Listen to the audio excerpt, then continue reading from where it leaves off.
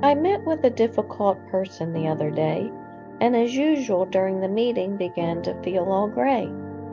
The meeting started with exceedingly much praise, but once I let my guard down, their eyes turned and became ablaze. I sat back in my chair attempting to gain my composure. However, it was too late. They now had me in their enclosure. With my emotions they played most heartily, their attention to detail and the release of their arrows quite artily. Inadequacy overcame me as I began to see their vanity. I searched my mind for some release from all this insanity. The Lord's words to Samuel then came to me like a hymn. Do not consider his appearance or his height, for I have rejected him.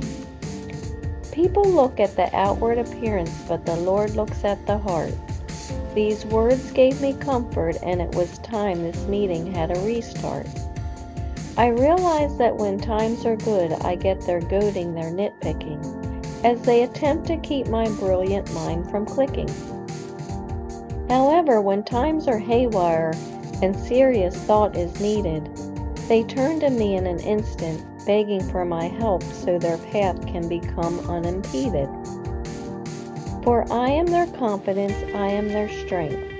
They just can't accept my brilliance and must keep me at arm's length. So as the flaying ended and their quiver of arrows emptied, I knew it was now my turn and gave them an important issue needing to be preempted.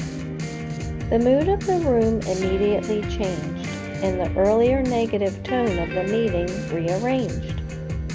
For now I was needed, praised as the hero once more.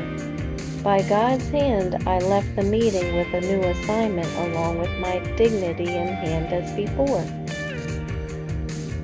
I'm Lori Stiff, the Stoicess, and I believe in you.